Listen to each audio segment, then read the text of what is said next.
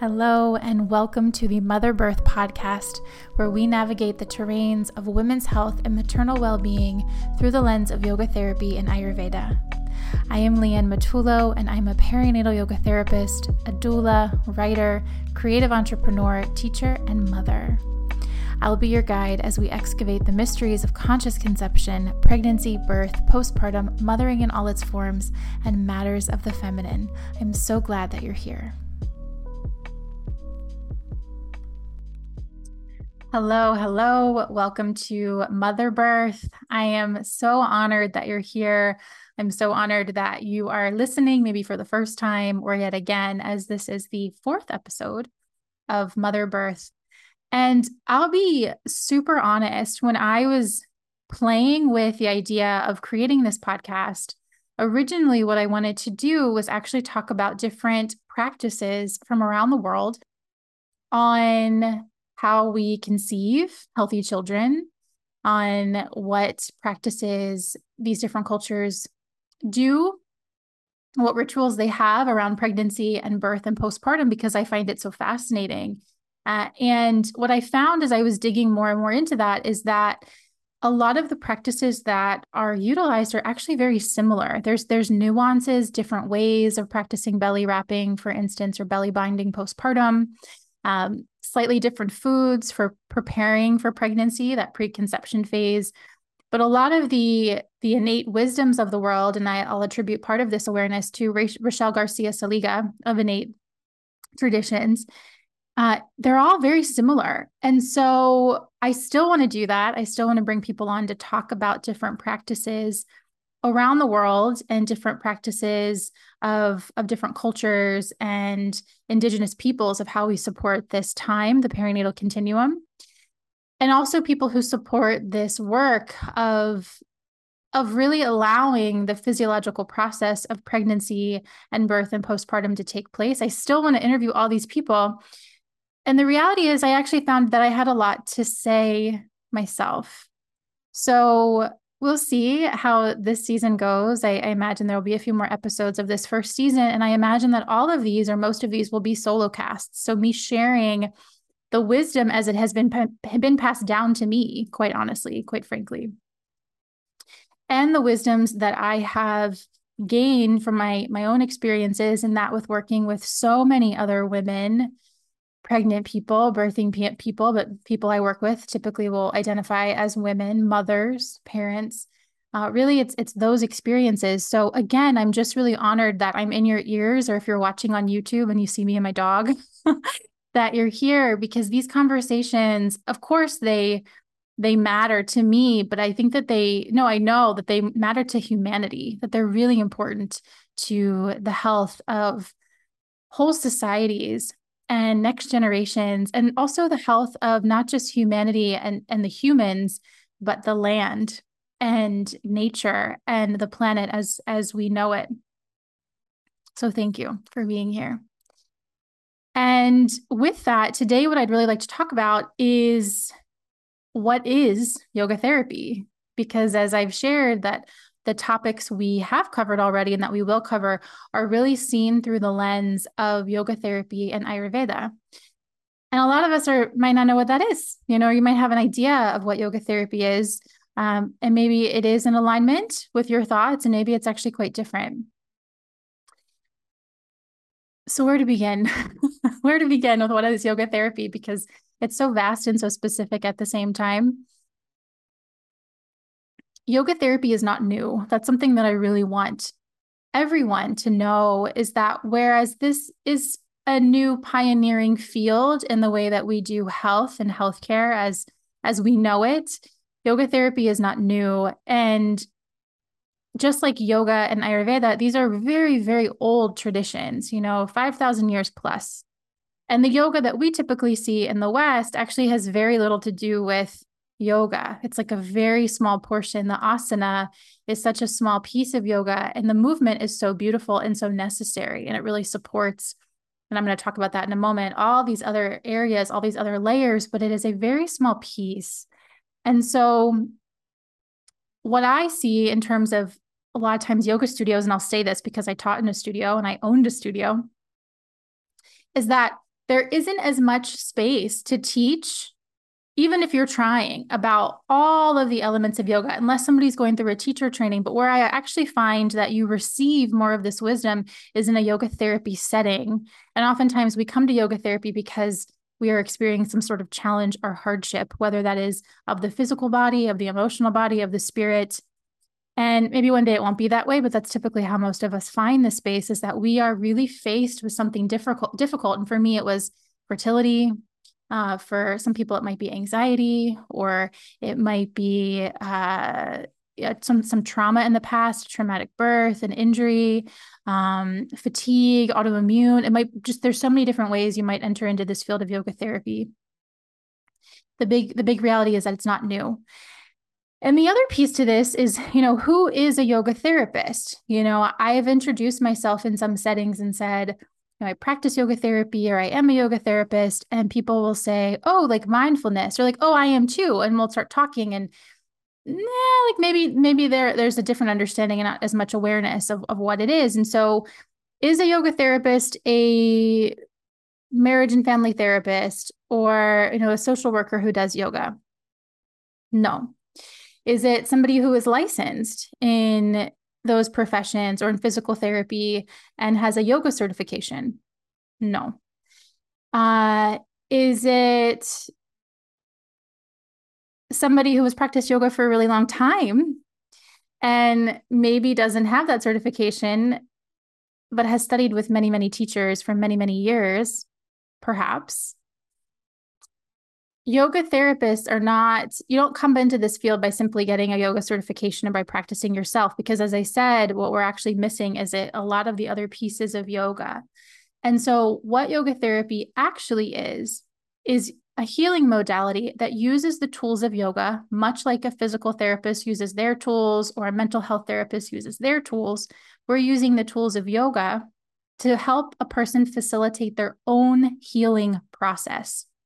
So some yoga therapists will identify with the term as healer. I do identify that. The only issue I have with the word is that I'm not healing people. I am guiding them in practices that will facilitate their own healing process, that they are doing the healing on their own body, their own minds, their own hearts. It's very important. And the idea of yoga therapy is that eventually you're not reliant on somebody all of the time to support you. Now, that doesn't mean you don't have teachers. I have teachers for life that I will always sit with. It may not be every week, but I will always sit with them to learn, to be in that energy, to continue to study this ancient wisdom, because it is for life. Like, I will not even touch the vast knowledge of these traditions in my lifetime. And so it's really important to continue to have your teachers. But my idea is, when people practice with me, or they work with me to get pregnant, to heal their fertility, to move towards their birth, to heal from postpartum, to support their mental health, to support chronic pain or fatigue, that the idea is that they'll have really solid tools and they won't need me anymore. That maybe we'll check in every couple of months, but after, 3 to 6 months, we'll have done what we needed to do in that amount of time, maybe every week, meeting every week. And they'll feel really, I don't love the word empowered, but they'll feel really empowered and confident that they can go out into the world using the tools that we've been cultivating. So what are those tools? Well, asana, the posture, is a part of it, but not the only piece of it. And actually movement, asana means posture in Sanskrit. And the movement, it's not like a vinyasa class. We're not doing like this grand, huge practice with, actually they are huge practices, but they don't necessarily have 50, 60 postures. There might be like 3 or 5. If you're doing one of my videos that are specific to the perinatal period, there might be like 10 to 15. But in a yoga therapy one-on-one setting, it's less is more when it comes to postures. Less is more. And so, yes, that's a piece of it, but we're also using mantra and mudra, and we're using different forms of meditation, or I should say varying degrees of meditation. We're using the philosophy. We're incorporating the philosophies of the Vedic lineages, of the Vedic traditions. And the Vedas are the scriptures where yoga and Ayurveda come from. And those are, again, 5,000 years old plus, they're very old scriptures. But we're using all of these pieces and parts, and maybe not all of them. Maybe somebody comes to me and they're not comfortable using mantra, or they're not comfortable using mudra, or they're not comfortable in certain postures. Fine. Like we work with what that client and what that individual, what you are comfortable with. But the idea is we have all of these pieces at our disposal, again, to support the healing of the whole person. And that leads me to the next point of what yoga therapy is. I'm going to take a sip of my tea. It's also incredibly hot here today. Today in Rhode Island, so I'm drinking some cooler tea. I'm usually a hot tea person, some Tulsi and spearmint tea. Okay, so what yoga therapists do is we use what's called the Panchamaya Kosha model to provide treatment plans for individuals. And Pancha means 5, okay? Maya means a veil or an illusion. Maybe one day we'll have a podcast all about Maya because it's so fascinating. Maybe I'll bring somebody and talk about it because they would be able to articulate it much better than I would. And then the final piece, kosha, which is probably the most important word for you to know, is layer. Okay, layer or sheath or covering, all right? And it's really interesting because there are 5 layers of what it means to be human according to the Panchamaya Kosha model. However, all of these layers are not necessarily who you are. Okay, they contribute to the health of your human form, but at the very centermost of all of those layers that we're going to talk about is the true self known as Atman. And what the yoga tradition, and this might be going very in depth, but what the yoga tradition is offering is that there are so many veils over who we actually are.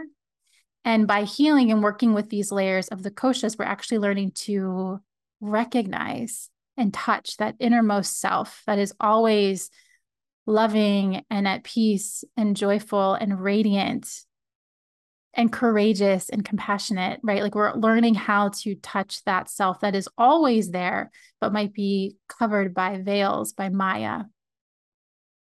Ah, isn't that just so beautiful? So let's briefly go through the koshas.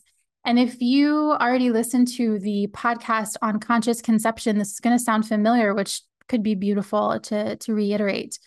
So there are 5 layers that I'm looking at as a yoga therapist, and I'm really encouraging the clients that I work with and anybody that I come in contact with in my life, if we're talking about health and healing, that there's more to you than just your physicality. But that's the first layer. So the first layer is Annamaya Kosha. Annamaya means like the food body, the physical body. And so here's where we're assessing the things that make you physically well, okay? Not the things that make you, but what you see. So we're looking at the health of your physical body, your movement, your exercise practices. Are they contributing to more fatigue, more injury? Are those exercise practices actually giving you life? Are they too intense? Are they not enough? We're looking at what movement is like in your life. We're looking at your environment. We're looking at your connection with nature, the foods that you're eating, not classifying clean or dirty or whatever food, not that, but what are the foods like for your body? This is where Ayurveda comes in. I'll talk about that in a little bit. And did I say your connection to nature? Your connection to nature, if I didn't say that already. So all these pieces, and not only what food you're eating, but also how you're eating it, okay? If you're like rushing to eat, or if you're afraid to eat food. So all of those would be Annamaya Kosha. And this is what we see as yoga, the movement, practice piece of it, the vinyasa, the hot power yoga. We think that is yoga, and that is not yoga. The postures are a way, they're a vehicle to help us access innermost self, but that's not where we stop. And it's really important that we are using the right postures for where we are in our lives, the right tempo, which for many of us is not fast, the right intensity or lack thereof. Okay, so we would assess all of this. So treatment plans never look the same. So that's the physical. And then we move in a layer and we move into the pranamaya kosha. And pranamaya is the breath body. Okay, so prana is the life force. You've heard of maybe pranayama if you're a yoga practitioner. So the breath work. All right. And so we're looking at the individual's energy. We're noticing how you breathe, where the breath is stuck, We're noticing what the life force is like, what your energy levels are like, why that might be. And this is something that is very much missing from a lot of allopathic medicine. Like, who is actually looking at the way that you're breathing? A lot of practices will say it doesn't matter. And that's ludicrous. Like, that's absolutely insane, because you'll notice that the way you breathe is different when you're anxious or nervous than it is when you're sleeping. There's a reason for that. And there's a way that we can actually cultivate the breath to really affect the emotional state, the physical body, the energy body, all of it. All right. So pranamaya kosha. I also, there's some play, there's some fluidity between koshas. When I think about pranamaya, I also think about the connection with nature, because when we're in nature, really immersed in it, not just with like headphones on and like, music in our ears or that, but really immersed in nature, it really does affect the life force energy that flows and can flow through the body. Moving further inward, so you're noticing we're moving from the most dense, the most gross elements to the more subtle, the things that you can't see. So if we move further inward, now we're coming into Manamaya. And Manamaya Kosha is the emotional, mental layer of our being. Okay, so this is the emotions, the feelings. We're starting to become really aware of our feelings and those sensations and our thoughts even. Again, this would still, for me, like, there's a heavy element of nature, and I do practice Ayurveda, which is very all-encompassing of nature. And so how is our connection to nature? Where is it lacking? Is that affecting our overall vitality? Is that affecting our emotional space? Okay, and what you can see here is that with yoga therapy, what we're recognizing is that we can't separate these parts of self when it comes to healing. We can't just say, I'm going to work on my physical health and that's it. I can't, or I'm only going to work on my mental health and that's it. No, like, all of these parts are intertwined. And a yoga therapist will see you as a multi-dimensional, multi-layered individual, and will help you work with all of these different pieces and parts to facilitate the healing process, whatever that looks like for you. Whether it's, I would like to heal my fertility. I would like to get pregnant. I would like to sustain a healthy pregnancy. I would like to truly heal postpartum. I would like to not be in so much pain. I would like to get out of this melancholy or depression state. I would like to stop being so hurried and harried in my life, like whatever it might be. I would like to love myself. All of this yoga therapy can help. So now we move into the two much more subtle layers of the kosha model, and we're going to move into Vijnanamaya kosha, which is the wisdom layer. That's a translation, the intuitive layer. This is where we're learning to connect. I see both of these as very spiritual layers, but we're learning how to connect with our innermost wisdom. And a lot of us have been taught to reject it, okay, to not trust our innermost wisdom, to actually more so trust logic and science, things that are outside of ourselves. When science is only now starting to even touch what yoga and other wisdom traditions have been saying for many, many years. Like, you couldn't find research on yoga, I don't know, like 20 years ago. It was laughed at even. And now mindfulness and yoga and breathwork and all these things are starting to come more into the quote unquote mainstream. But the idea of intuition is that sometimes what feels right for the heart, what feels right for the soul, is very different than what seems logical on paper. And what we're learning to do is actually trust that inner wisdom and build a relationship with it, because it is guiding us somewhere. And that's soul wisdom. And that's something that can benefit not just us, but our families, our communities, and again, all our societies. Okay. And then finally, the last layer as we go all the way in is Anandamaya. So Ananda is happy or bliss. You might have heard of Ananda Balasana, which is happy baby. Okay.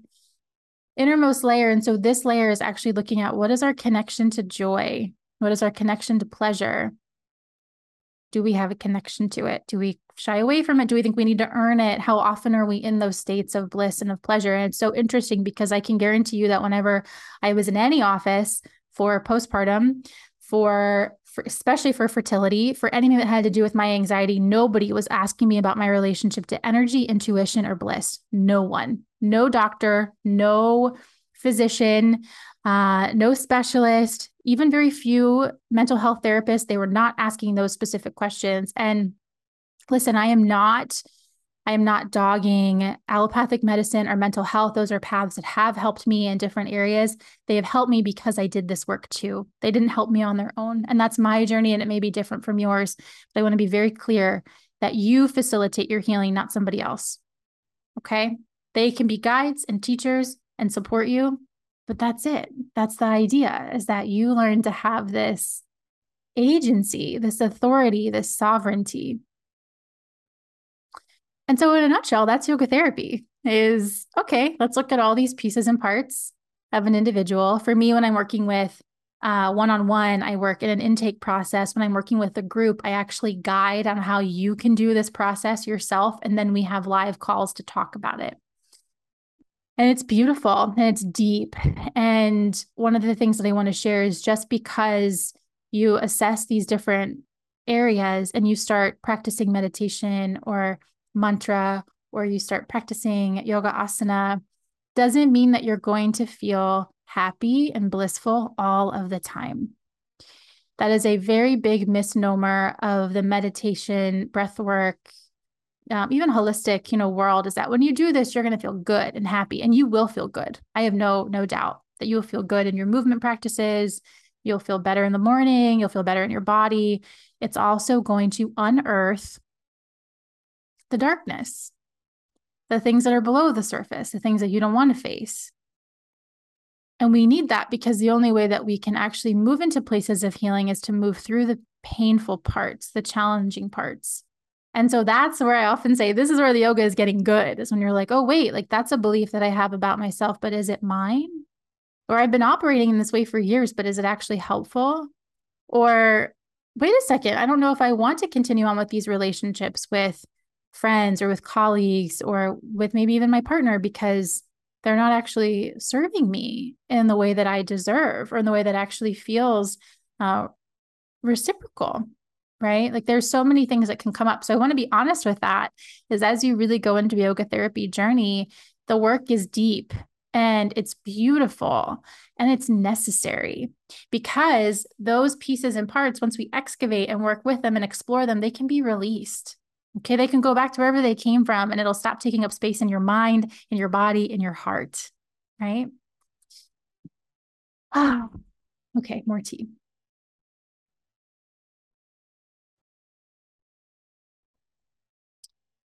Ayurveda, I won't talk about this as much, mainly because I focus on the yoga therapy path, and I have trained with Ayurvedic practitioners and teachers, but I only practice certain things in Ayurveda. But essentially, where yoga is about accessing the self, okay, Ayurveda is about really supporting the body, like really supporting the health of the physical body.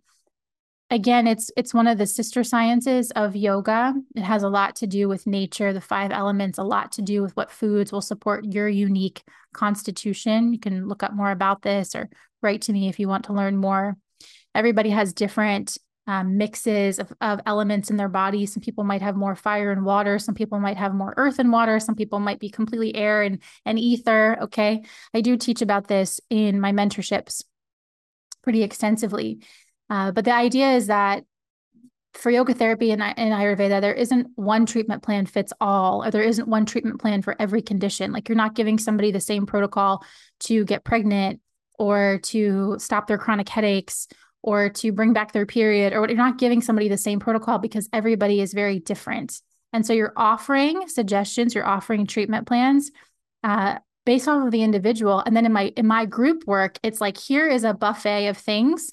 Let's talk about what might work for you. And then let's talk about what might work for you. And let's actually discuss together and see that while we are all so similar, we're also very different, because we have different physical forms, different environments, different ways that we move through the world. And all of it, I feel like beautiful is the word of the podcast. All of it is beautiful.